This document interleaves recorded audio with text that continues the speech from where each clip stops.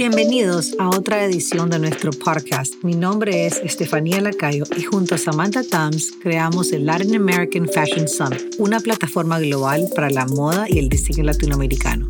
Con nuestro podcast queremos inspirar y compartir conversaciones enriquecedoras con diseñadores, emprendedores, líderes, activistas y talentosos emergentes que tienen mucho que aportarnos. Gracias por estar aquí hoy y espero que disfrutes de la siguiente conversación. Hola, estoy tan contenta de estar acá con ustedes de nuevo después de una pausa, ya que tuvimos nuestro summit acá en Miami. Y hoy estoy muy contenta de recibir con nosotros a Clarissa Egaña, la fundadora de Porte Brown, una firma venezolana bajo la categoría de athleisure, que vende en reconocidas tiendas como Saks Fifth Avenue, Bandier, Neiman Marcus, Anthropologie, Carbon 38. Clarissa es la nueva ganadora de nuestro concurso anual Pitch to Love bajo la categoría Diseñador Latinoamericano del Año. Y hoy está acá con nosotros para contarnos acerca de su destacada propuesta y reciente victoria. Bienvenida, Clarissa. Qué felicidad tenerte acá con nosotros hoy. Estefano, bueno, feliz estoy yo de estar aquí contigo conversando. Además que eres una persona que quiero y admiro tanto y me has ayudado tanto en estos años, me has dado tan buenos consejos y has participado muchísimo en mi crecimiento como profesional y personal también. Fue tan fortuito conocernos. Yo había ido a este summit en Costa Rica y me llamó Manuela Salvatierra, mi amiga, y me dice: Clary, estoy, ¿sabes?, apoyando esta plataforma que se llama Labs y me encantaría como que llamarte, que me cuentes tu experiencia en Costa Rica, ¿sabes?, para saber lo bueno y lo malo y ver qué podemos implementar para que Labs sea una, ¿sabes?, una experiencia única. Va a ser nuestro primer summit. Y bueno, y a Estefanía y Samantha les encantaría también quizás conocerte y escucharte y tal. Y creo que por ahí empezó todo, ¿sabes? Estábamos como contándonos un poco las anécdotas de ese primer summit que había ido para que el de ustedes fuera, como en efecto fue, una versión impecable que le dio vida a todo esto que se ha convertido en Labs. Sí, me recuerdo perfectamente. Me recuerdo también que tú me preguntaste que si estaba preparada para aplicar para el pitch. Me recuerdo perfectamente y me recuerdo esa plática como que fue ayer. Yo decirte, no creo que este es el año adecuado, pero creo que debería de venir y siempre es algo que yo siempre, y tú hasta me preguntaste como que estoy lista hasta para ir y me recuerdo que yo te dije, el hecho que estamos teniendo esta conversación, el hecho, o sea, para mí todo es actitud en la vida. Creo cuando la gente me dice comentarios como que, ay, no estoy lista para ir a Labs porque no sé, mi proyecto, mi marca no está tan elevado, les digo, una persona en high school puede estar preparado, pero la actitud es todo. Yo me recuerdo perfectamente esa actitud que yo vi en ti cuando tú viniste a nuestro primer evento en la Riviera Maya. Me recuerdo perfectamente que, bueno, hicimos un evento, ¿te acordás?, de yoga, pero tu actitud fue lo más increíble. Tú le acercaste a todas las embajadoras de Labs, que en ese momento eran 10 embajadoras, 15 embajadoras, ¿verdad?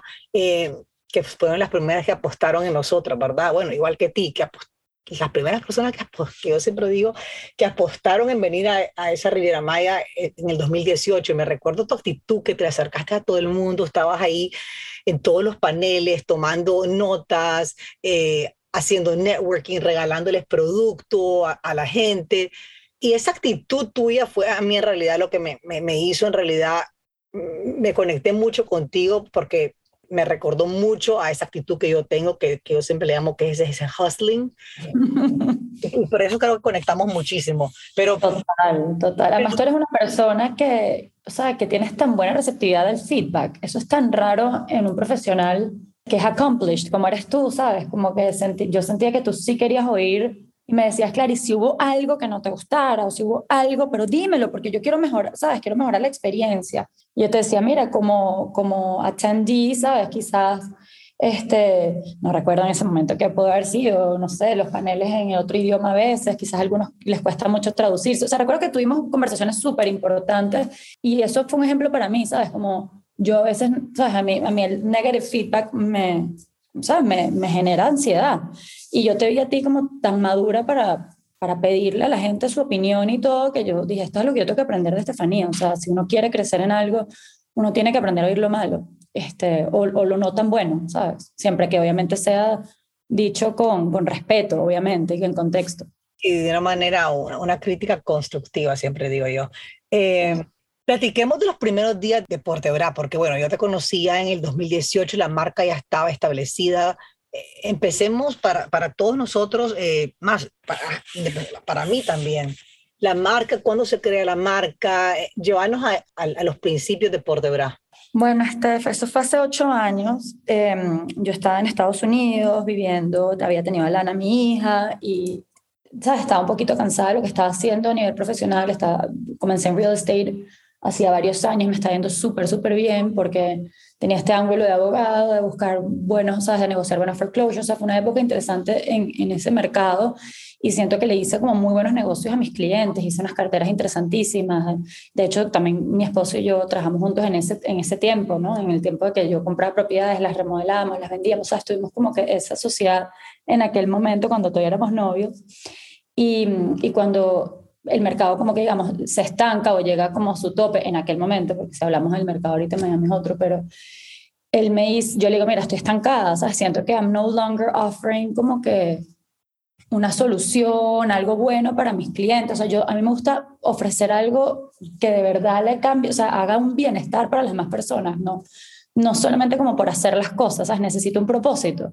Y en su momento lo tuve porque siento que muchísima gente hizo negocios maravillosos y, ¿sabes? De alguna manera como que me sentía fulfilled y después como que dejé de sentir eso y fue el momento que le dije, necesito empezar con algo nuevo.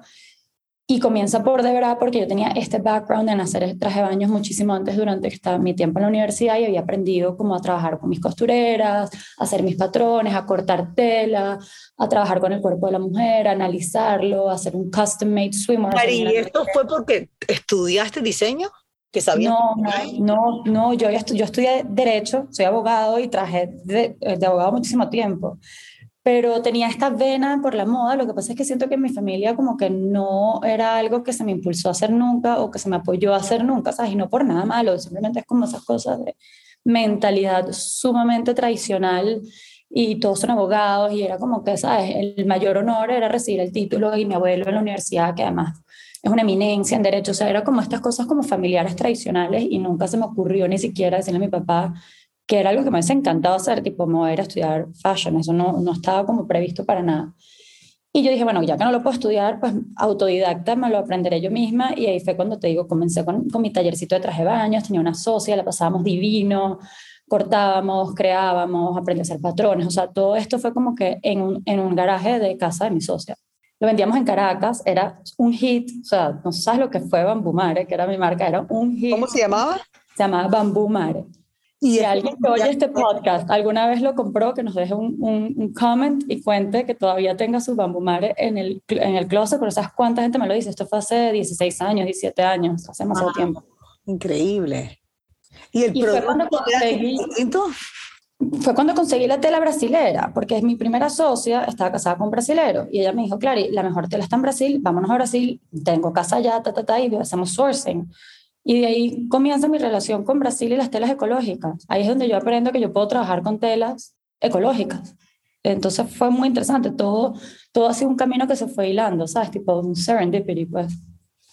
Ok, entonces nos movemos hasta haciendo real estate en Miami con tu esposo.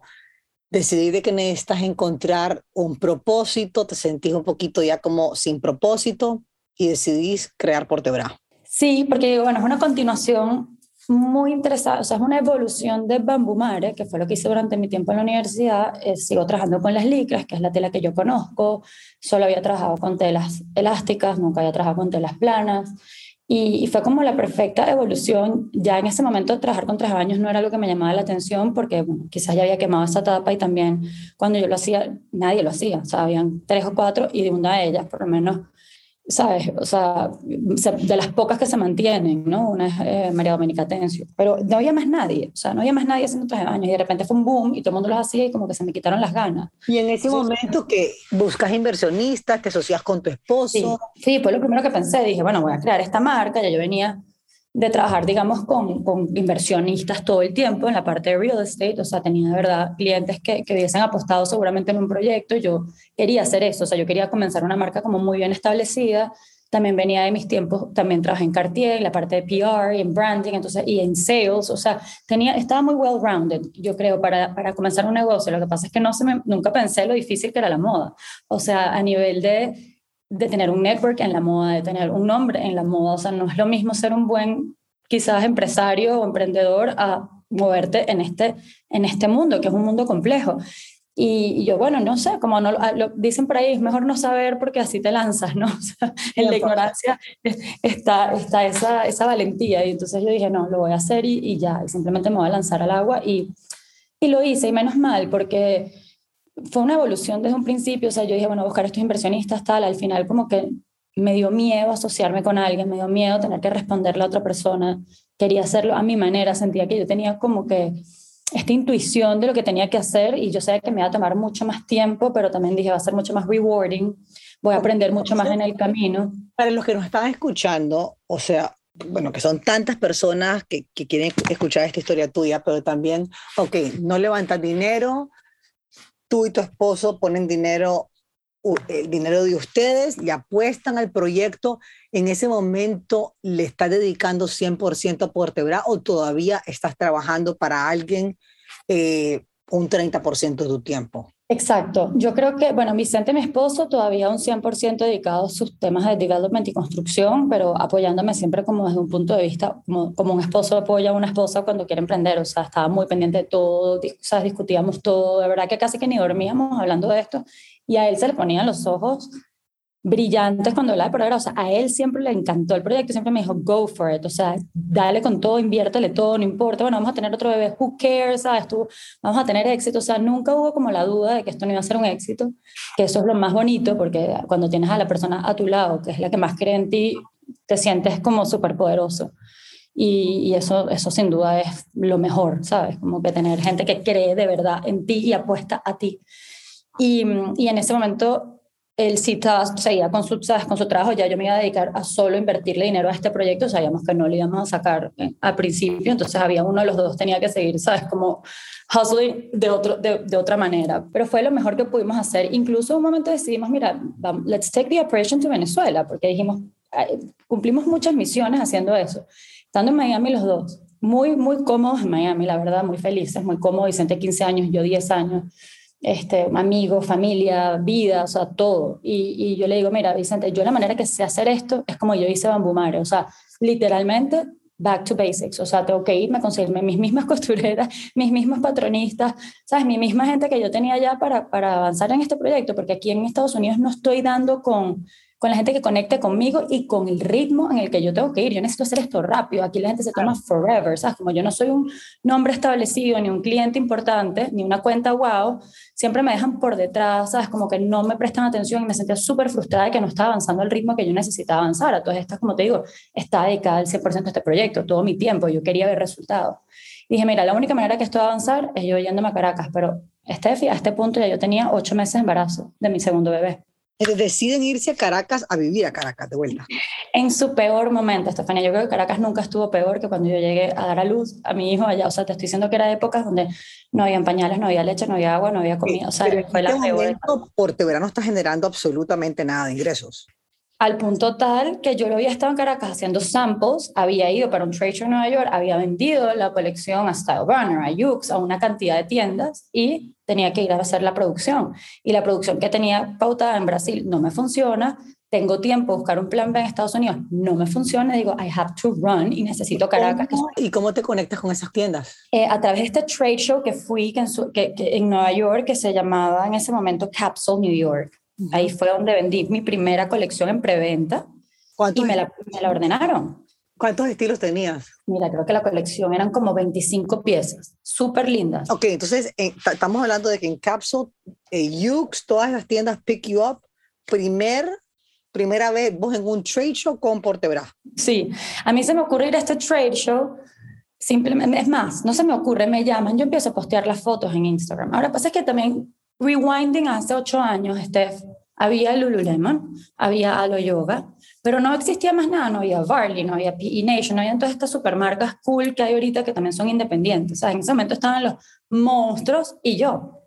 Los monstruos y yo, que no tenía know-how, que no tenía partners, que no tenía advisors, que no formaba parte de una comunidad, nadie que me apoyara. O sea, yo simplemente agarré y llegué como una paracaidista, porque esta gente me como que, they noticed, o yo no sé, yo me imagino que yo los tagueaba, yo no sé cómo lograba ¿sabes? Su atención, pero siempre se me dio muy bien lo del Instagram, y en ese momento creo que ellos me dijeron como que, mira, ¿no estás interesada en venir al church? Y yo, sí, claro, pero es que yo no sé ni qué esperar.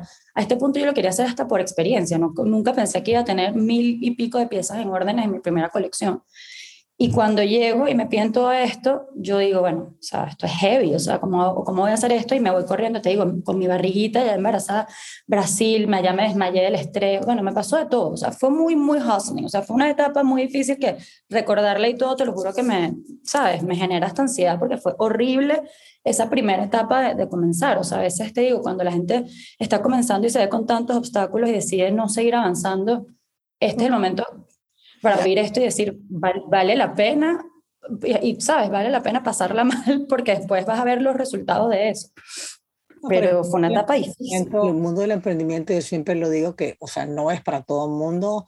Si tenés esa valentía, o sea, uff, vale tanto la pena, pero hay tantos días tan difíciles, tan oscuros.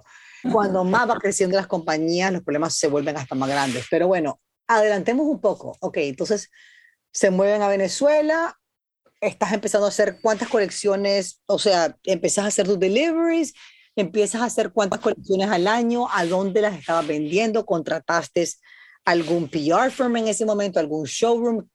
Adelantémonos un poco. Esta es la parte interesante que creo que mucha gente se va a identificar, porque yo hago ese primer run, ¿no? Successful, y digo que ya, I'm a successful brand, me pidieron en estas grandes tiendas, Bandier, Carpentry, todos querían el producto, yo dije, no, este es mi momento de lanzarme al estrellato. Y resulta que llego a Venezuela y comienzo mi producción, que además era perfecto porque yo decía, bueno, cumple la misión social que siempre quise tener con la marca, la misión, ¿sabes? Como de sostenibilidad, de darle trabajo a la gente que realmente lo necesita. O sea, fue tan buena la movida de irse a Venezuela por tantas cosas. Sin embargo, cuando llego y doy a luz a mi bebé, hago mis entregas, me acuerdo que yo estaba recién dada a luz y estábamos así metiendo todo en las bolsitas para entregar, todo este súper producción y todo. Y me volteo y le digo a mi esposo, le digo, yo no puedo hacer esto ahorita de este tamaño. O sea, le dije, no lo puedo hacer de este tamaño. Es demasiado, o sea, es overwhelming, no tengo la experiencia, no tengo el equipo, no me quiero seguir metiendo en estas grandes como que responsabilidades. Y él estaba totalmente de acuerdo. He hated wholesale at the beginning. Y me decía, direct to consumer, tienes un website espectacular, la gente te pide de todas partes del mundo, como que enfócate en tu direct to consumer, no sigas haciendo esto que te estás quemando. Yo recién dada a luz con un Hashimoto, enfermísima de la tiroides, cero energía, o sea, fue una época, volvemos, muy difícil, es que fue muy difícil, que además, por cierto, este mismo problema de la tiroides es uno de mis primeros impulsos para empezar por Debra, porque todo me daba alergia, todo me intoxicaba, todo me hacía sentir mal y yo quería tener una tela que fuese, ¿sabes?, libre de todas estas toxinas. Lo mismo que hacía con mi skincare, lo mismo que hacía con mi comida, lo quería hacer también con la ropa que usaba 24/7, porque al final siempre estaba en mi activewear. Mamá, haciendo ejercicio, tal, trabajando desde casa, o sea, era lo lógico que estuviera en esta ropa. Y eso fue uno de los motivadores, pero en verdad, después de dar la luz a mi segundo bebé, como que se me empeoró muchísimo la enfermedad y no me podía parar de la cama, o sea, estuve muchísimo tiempo muy mal. Y yo les dije a Vicente como que, mira, vamos a hacer algo, vamos a retroceder todo esto, o sea, si hacemos estas entregas, después querían hacer reorders, les dijimos que no, no volví a ir más a un trade show, y dije, vamos, yo quiero primero que nada ver si triunfo en mi propio país, porque nadie creía en mí, ojo, a todo esto yo estaba en Venezuela vendiendo un producto en dólares, a un precio mayor que un Alo Yoga o un Lululemon, bueno, estaba usando una tela 1000 veces más costosa y a una escala mínima, ¿sabes? La gente no entiende estas cosas, creen que es que bueno, pero es que el Lululemon gigante tiene que costar mucho más. No, es que el Lululemon hace 100 miles y los precios de ellos a escala son nada, los míos son gigantescos y además yo uso una tela que puede costar 100 veces o sea, era como que yo no hallaba cómo explicarle a la gente el valor de mi producto y en mi propio país. Y dije si yo logro convencer a los venezolanos del valor de por Debra, creo que después voy a poder convencer al mundo. Pero es que creo que tengo que empezar desde aquí, de adentro hacia afuera. O sea, todo esto me revolvió tantas cosas y dije, vamos a enfocar en mejorar mi producto, en mejorar mi equipo, en prepararme yo como profesional, en entender mejor este mundo. Y ahí, ¡pum!, saltan estos summits, ¿no? El primero que te digo que fui aquella vez fue en el 2017 que yo digo, mira, yo quiero más como que ahora enfocarme, ya en Venezuela las cosas estaban como agarrando forma, ya estaba siendo autosostenible la marca en Venezuela, estaba empezando a dar profit solo en Venezuela y digo, este es el momento de hacerlo regional. Déjame empezar a ir a estos summits y empezar a hacer como que una comunidad y empezar a mover esto regionalmente. Y ahí aparecen ustedes. Y yo siempre lo digo, yo soy, o sea, por de verdad, una cosa antes y una cosa después de las. sea, Labs me marcó a mí en todos los sentidos de la palabra. Ese primer summit que tú y yo nos conocimos en la Riviera Maya fue cuando decido, o sea, como que adoptar, a ver cómo te lo explico, o sea, como hacerme orgullosa de ser latinoamericana, ¿sabes? Entender que ese era mi ADN y explotarlo, cosa que antes no, ¿sabes? Quería que se viera más como muy internacional, como muy neutro. Al final, this is activewear, I don't want to make it too latino, I don't want to make it too, ¿sabes? Y no, o sea, cuando llegué a Labs dije, al contrario, Clarissa, o sea, you're one, tú eres la única en esta región que hace esto, o sea, eres única en algún sitio, o sea, aprovéchalo, ¿sabes? Úsalo a tu favor y date ese nombre de marca latinoamericana, diseñador latinoamericano, aprovéchalo y úsalo a tu favor. Pero eso lo descubrí con ustedes en el primer summit. Como tú dices, yo tomaba apuntes de todo, veía. Al mismo tiempo era challenging porque al mismo tiempo me di cuenta que I didn't fit in too much, ¿no? En la vestimenta o en el código de vestimenta de Labs. O sea, también era como, por un lado, ok, déjame ser latina, y por el otro llado decía, wow, pero es que aquí todo el mundo está usando estos bellos prints, con estos super volúmenes, con estas telas, ¿sabes? Como que es muy resort y yo aquí con mi activewear. O sea, hubo momentos como muy, ¿sabes? Donde era, pero no era. Y todo esto, ¿sabes? Todo esto fue un ejercicio de crecimiento y de evolución. Y de justamente sentirte como que en este momento de tantos obstáculos que tienes que crecer y tienes que ser muy segura de ti misma y creer en lo que estás haciendo, porque a veces sientes que estás sola. Y sobre todo cuando tienes una idea original, que si nos vamos al presente, sabemos que fue una de las grandes cosas que me ayudó con el Pitch to Labs este año, fue que había un elemento muy original. Pero en ese momento ser original se sentía lonely. Totalmente. Yo creo que eso es algo bien importante que lo hablamos y lo vivimos en Labs mucho, que es sentirnos orgullosos de quién somos. Me recuerdo en el primer Labs, creo que un comprador de una tienda, no me acuerdo, en algún lugar en Europa, me dijo que les encantaba todo lo que veía de la moda en América, pero que de repente no sabía si veía a esta mujer europea con tanto ruffle. Yo le dije, bueno, nosotros no tenemos que ser para todas las mujeres del mundo. O sea, si esa mujer que compra en tu tienda es una mujer más minimalista, más sobria, bueno, no tenemos por qué nosotros que nos guste el mundo entero, pero yo no lo dudo que esa mujer viaja a lugares en el verano a donde no necesariamente quiere andar con un vestido minimalista negro. Entonces yo creo, y bueno, ahora podemos hablar de la evolución de la moda latinoamericana y bueno, creo que hoy en día hemos podido dominar en absolutamente todos los lugares a donde antes la gente hubiera creído que nunca hubiéramos llegado a penetrar. Yo creo que hiciste muy bien, pero vamos a regresar a tu actitud, porque yo siempre lo digo y esto es, no quiero que se vea como una cosa de laughs, porque cero laughs. Esto es como que la actitud que tú trajiste a ese summit es exactamente lo que yo siempre le digo a las personas. Es como que, o sea, nosotros no somos perfectas para nada. Nosotros también somos una compañía pequeña que no hemos levantado fondos de inversión, de que todo es un aprendizaje, todo lo hacemos con un equipo tan pequeño. O sea, es cero perfecto, pero obvio, pero a la hora de llegada, lo que sí estamos haciendo es que estamos dando acceso a tantas personas que es tan difícil llegarles a tener acceso, hasta viviendo en Nueva York y en París y en Londres. Es muy difícil llegar. Total. Pero si no venís con esa actitud, que yo me recuerdo tu actitud tan bien, y yo dije, en ese momento yo dije, wow, Clarissa va a llegar a ser una marca grandísima. Y me recuerdo perfectamente todas las mañanas ver a todas las influencers vestidas en Portebra. Yo no sé qué es lo que hiciste, cuántos productos trajiste en la maleta, pero de repente yo vi que andaban todas disfrazadas de Portebra. Y de repente todas se vuelven tus embajadoras, ¿correcto? Sí, todas. No, el apoyo, es que por eso yo digo esto de que es un antes y un después, pero esto es algo que yo espero que las personas que nos están oyendo ahorita abran su mente un momento y piensen en algo. Uno cuando está comenzando su negocio hay que invertir y tú puedes decidir en qué inviertes y en qué no inviertes. ¿Sabes? Y de dónde sacas esa inversión, eso también es muy personal de cada quien, tenga los recursos, los pueda pedir a su familia, todo. Pero la mayoría del emprendedor quiere invertir en ciertas cosas que son muy estándar en la industria.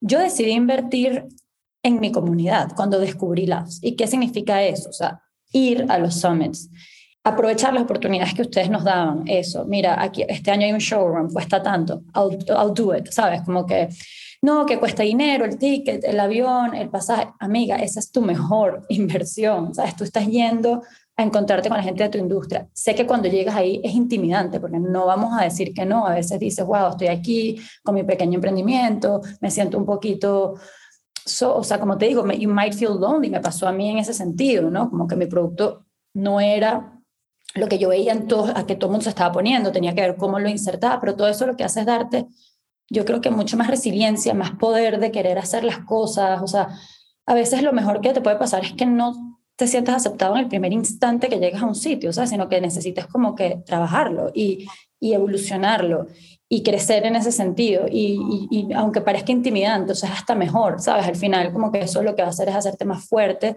y uno tiene que tener como esa consistencia, ¿sabes? Tú tienes que seguir haciendo las cosas hasta que se te den, ¿sabes? Nunca va a ser a la primera, que al final, como te digo, es un regalo que se hace. Invertir en regalos, en regalarles a las influencers, invertir en ser generoso con las personas que están a tu alrededor. No, y a la gente le encanta pedir favores o que alguien te lo haga porque sí. Yo por lo menos tengo cero esa mentalidad en la vida, ¿sabes? Yo voy a dar, ¿sabes? Yo doy lo que yo pueda dar, yo ofrezco lo que yo puedo ofrecer. Si algo puedo recibir a cambio, súper bien, pero yo no llego a la gente a pedirles favores, ¿sabes? Yo siento que nadie me debe un favor en la vida como para que yo llegue y se lo pida. O que yo tengo que llegar y tengo que ser aceptada en el instante porque es que yo tengo que, o sea, no, yo sí siento que uno se tiene que ganar las cosas y es la actitud, es esa actitud abierta, de buena manera, noble, generosa. O sea, uno no puede en ese momento tratar de guardar tus recursos, ya sea dinero o la ropa o los accesorios que haces o cosas de tu marca. O sea, ahí en ese momento tienes que decidir si quieres pertenecer a una comunidad, tienes que ser muy abierto y tienes que ser muy generoso, ¿sabes? Y esa es tu inversión. Y también saber de que no es de un día para otro, o sea, de repente cuando yo escucho, ay, sí, no sé, en el pop-up de la Riviera Maya yo vendí mejor porque estábamos todos unidos, pero mira, o sea, o en Cartagena, el teatro estaba muy largo y no vendí tanto, y es como que, y de repente yo les trato de explicar a las personas, no se enfoquen solo en ese impacto inmediato. Exactamente. Enfóquense en el exposure, en el hecho de que toma tiempo. O sea, a nosotros el primer lash, yo no sé cómo, llegaron 350 personas, después llegaron 700 en Cartagena, pero, o sea, no es ver ese inmediato, y eso también es algo que vi en ti.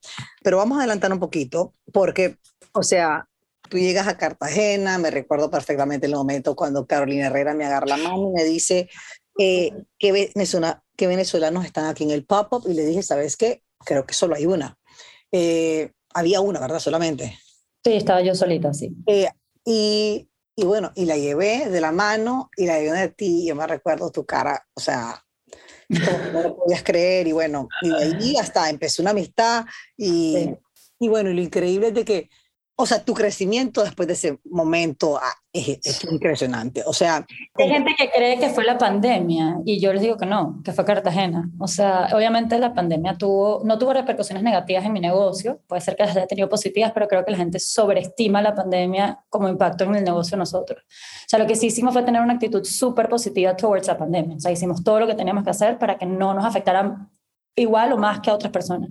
Pero para mí Cartagena fue un cambio radical. O sea, tuvimos esa bendición de la madrina de la moda, que es Carolina Herrera, pues, claramente, o sea, o sea, tener su buena energía, que te lo juro que fue tal cual como que si nos hubiese echado polvito mágico, con su sonrisa, con su actitud bella, como dices tú, con una amistad que después comenzó, llamadas telefónicas, consejos, o sea, una persona ultra especial. Y para mí, nada más para mí, ese booster, vamos a decirlo así, ese booster de self-confidence que yo sentí con su bendición. O sea, ese fue el antes y el después. O sea, quizás eso me dio a mí como que yo te dijera, o sea, no sé, un shot de energía absurdo. O sea, yo dije, ya, voy con todo, ¿sabes? O sea, si este ícono, este ídolo mío y de todas las que amamos la moda, y ni hablar si son venezolanas, porque claramente más aún todavía el amor, ¿sabes? Y la admiración fue como de aquí nada me para. Y es que eso fue lo que pasó y por eso llega la pandemia y nada me para.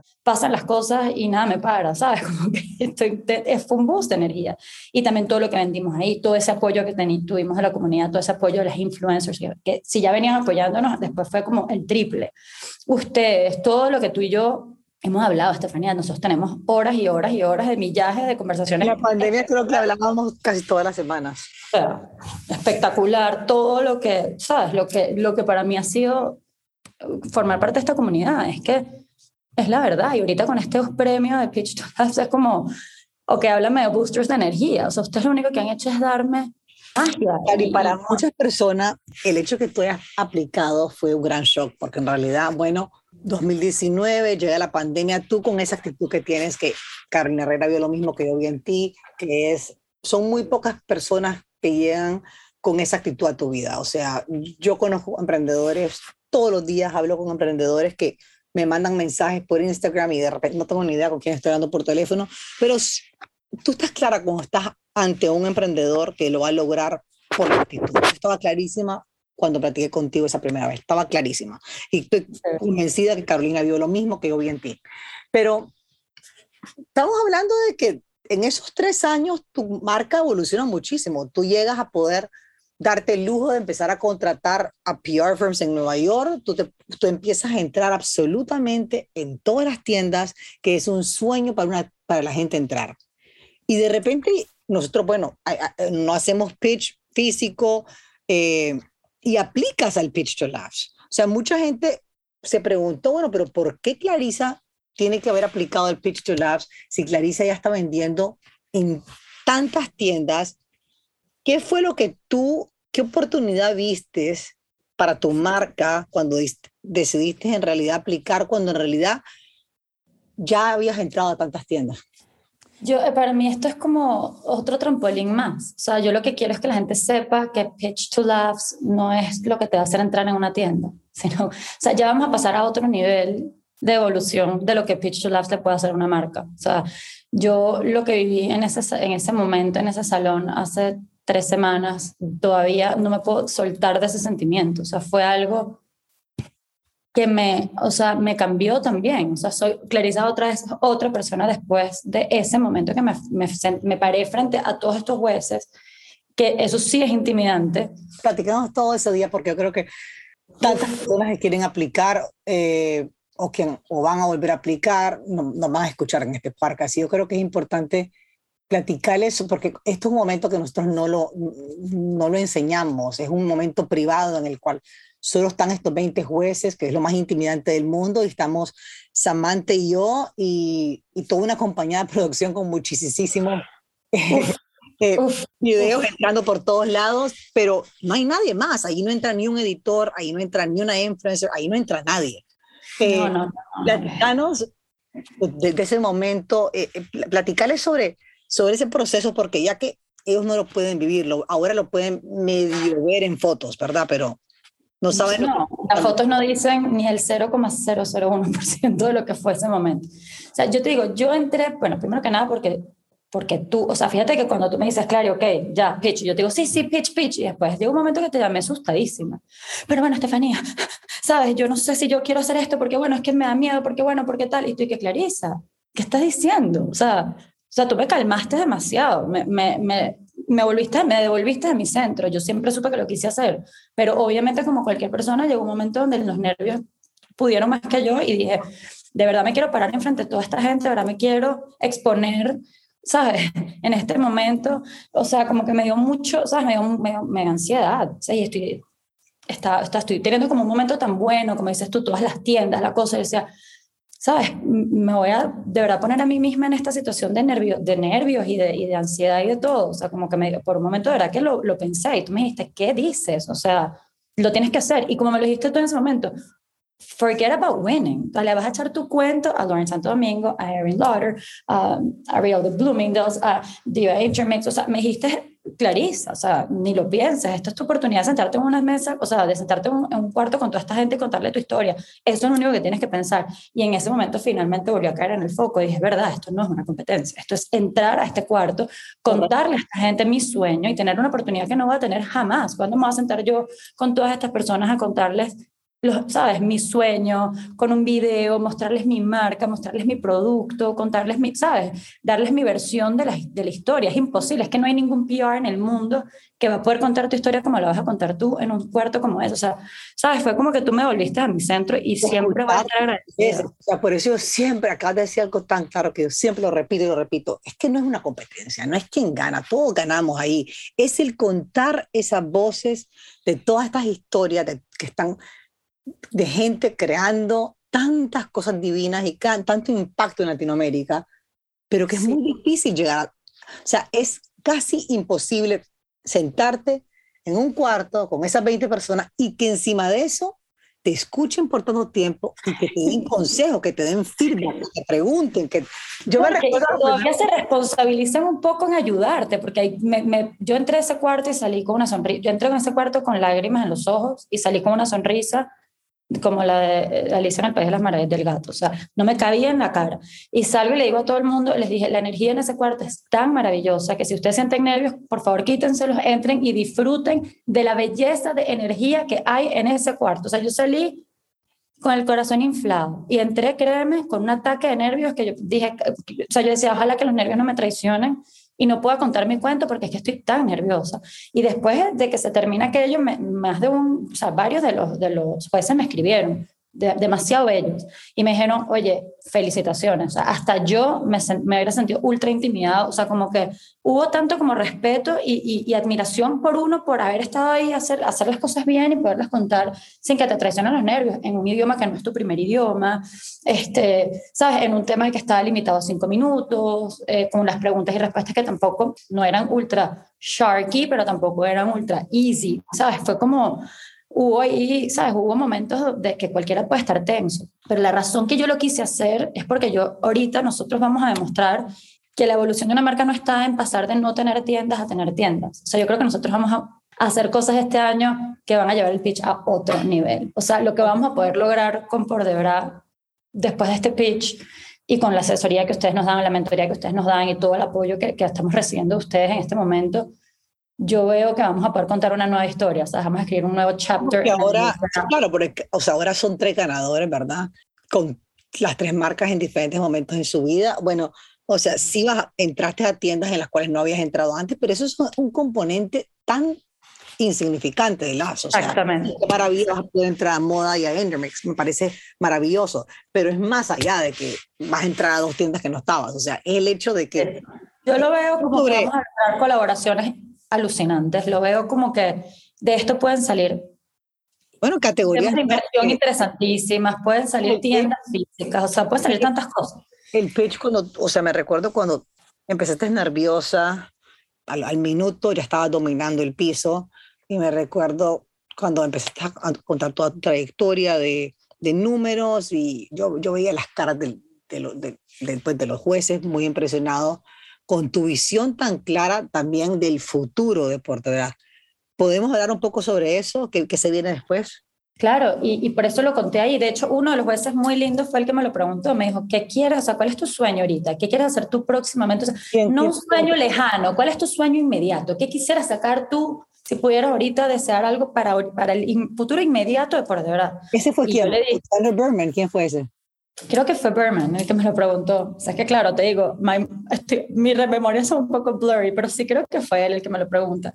Y yo le dije, pues me gustaría ahorita sacar una línea de ropa de esquí. Entonces él me dice, cool. Y yo le digo, pero como lo quiero hacer como en colaboración con una gran marca.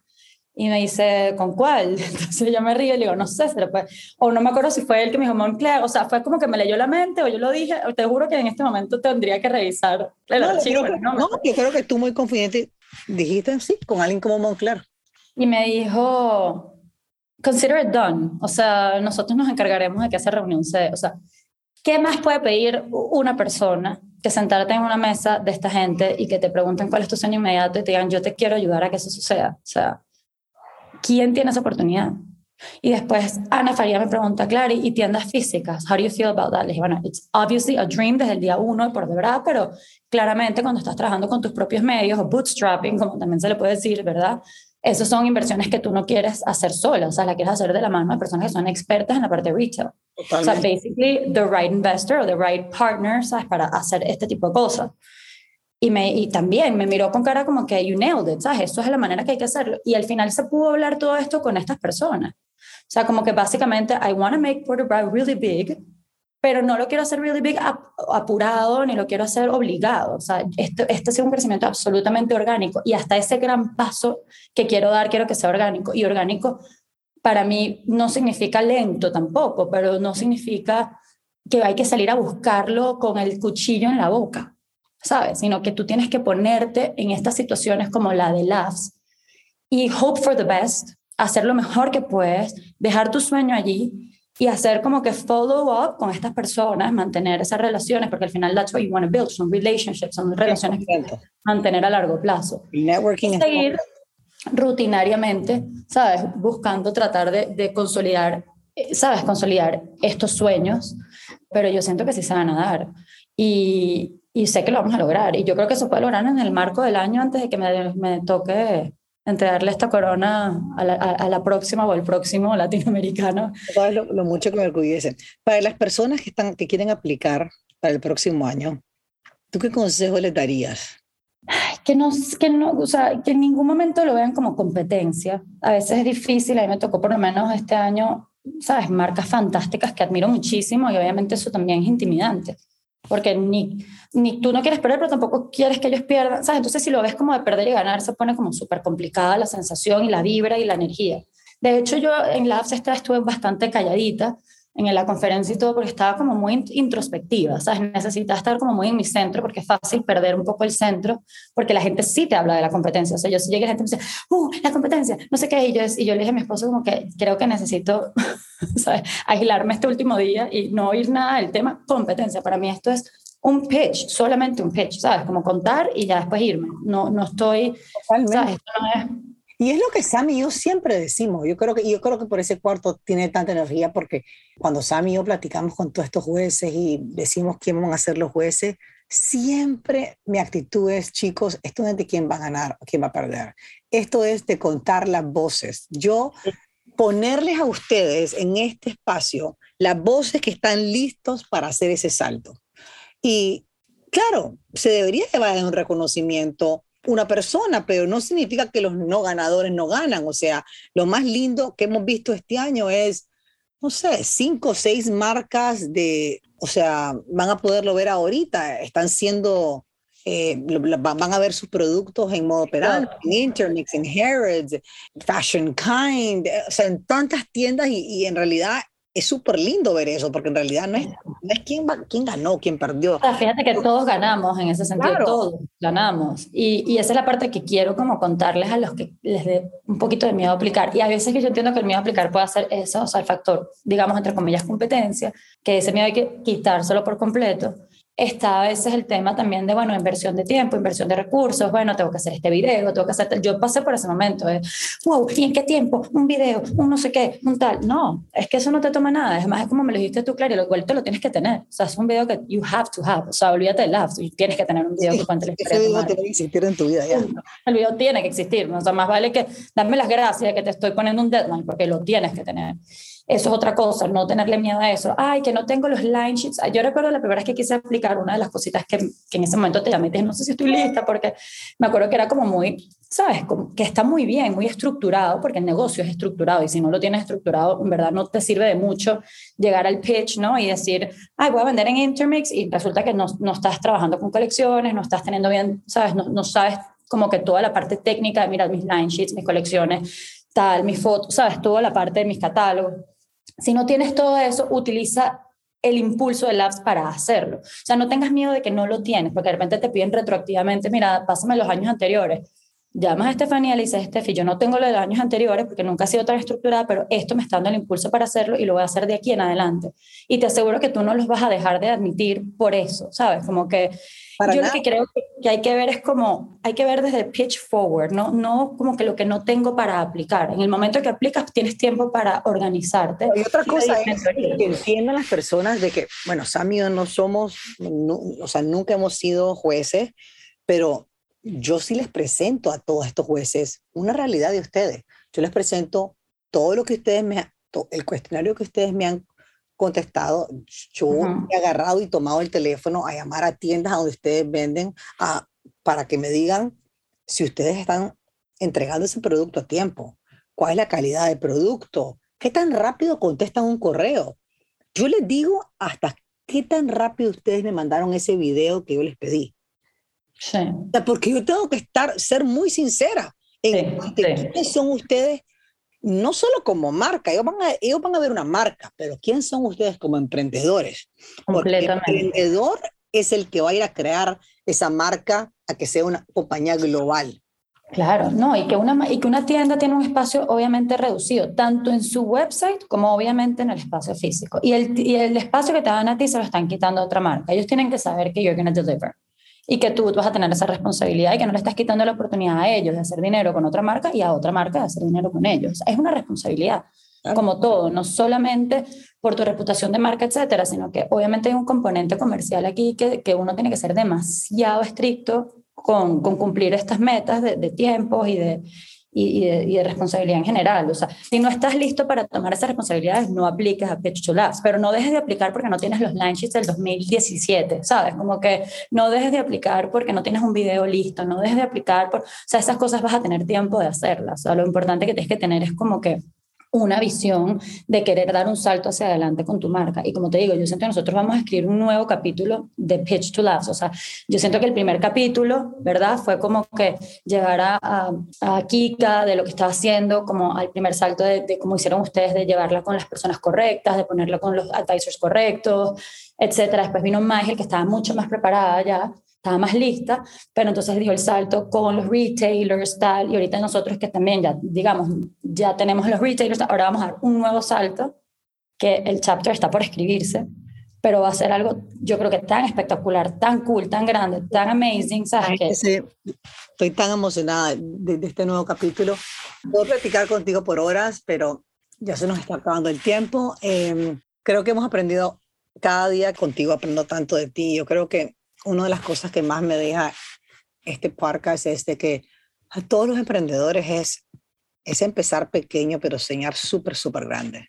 Los sueños, o sea, no dejes de que tu sueño sea inmenso y que la gente crea que está...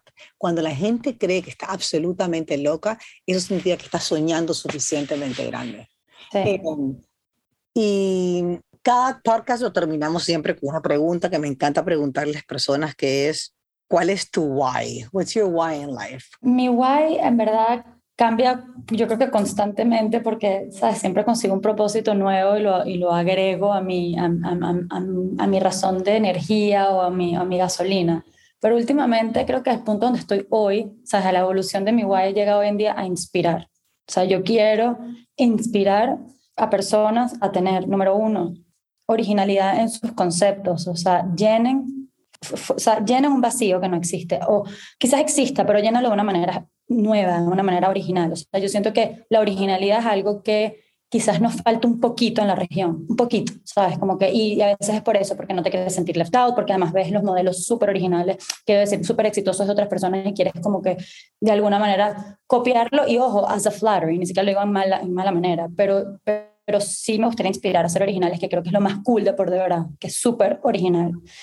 Y me gustaría inspirarlos a ser responsables, a tener un propósito, a hacer las cosas bien, a trabajar duro, a atreverse a hacer las cosas de manera orgánica, a atreverse a hacer las cosas con una comunidad, que le inviertan a lo que le tienen que invertir. Yo sí soy partidaria de invertirle a tu comunidad, invertir en estas cosas que hablamos hoy. Para mí es Labs, para otra persona puede ser otra cosa. No es que, ¿sabes? No es que es una... No es una imposición, pero sí me gustaría recomendarle a muchas personas que entiendan que estas cosas toman tiempo y hay que tener paciencia. Pero inspirar, ¿sabes? Inspirar a personas a soñar, a crear, a saber que se puede, a que no tienes que venir del mundo de la industria de la moda, no tienes que vivir en New York, no tienes que ser, ¿sabes? La persona más glamurosa el día que naciste o haber estudiado moda en la mejor universidad y tener los mejores contactos. O sea, quizás vienes, ¿sabes? Eres un underdog y eres totalmente self-made y puedes lograr cosas inimaginables y escribir nuevos capítulos como los que queremos escribir nosotros. Inspirar es mi why. Clary, cada vez que platico contigo me encantas más. Estoy tan orgullosa de lo que has Quiero. logrado, de todo tu equipo en Venezuela. Estoy tan orgullosa de que haya sido una marca venezolana. Bueno, fueron 3 marcas ganadoras este año, pero estoy Sí. tan orgullosa que 2 fueron venezolanos porque nos dice tanto de la resiliencia latinoamericana, que no importa dónde puedes estar ahorita. Bueno, tú estás ahorita en España, pero eso no era hace 2 años. Y de veras que me orgullece muchísimo que seas la ganadora del pitch, tenerte en mi vida. De veras que muchísimas gracias. Gracias, Steph. Gracias por ser mi mentora, mi amiga, mi consejera, todo lo que eres para mí, que sabes que bueno, te tengo en el más alto aprecio, en el más alto. I love you. Thank you so much. Mil gracias a todos los que escucharon esta conversación. Espero que la hayan disfrutado tanto como yo. Siempre queremos saber cuáles son las personas o los temas que quieren escuchar en estos podcasts. Así que déjanos saber a través de nuestro correo info@latamfashionsummit.com o también a través de nuestro Instagram, Latin American Fashion Summit. Gracias y nos vemos pronto.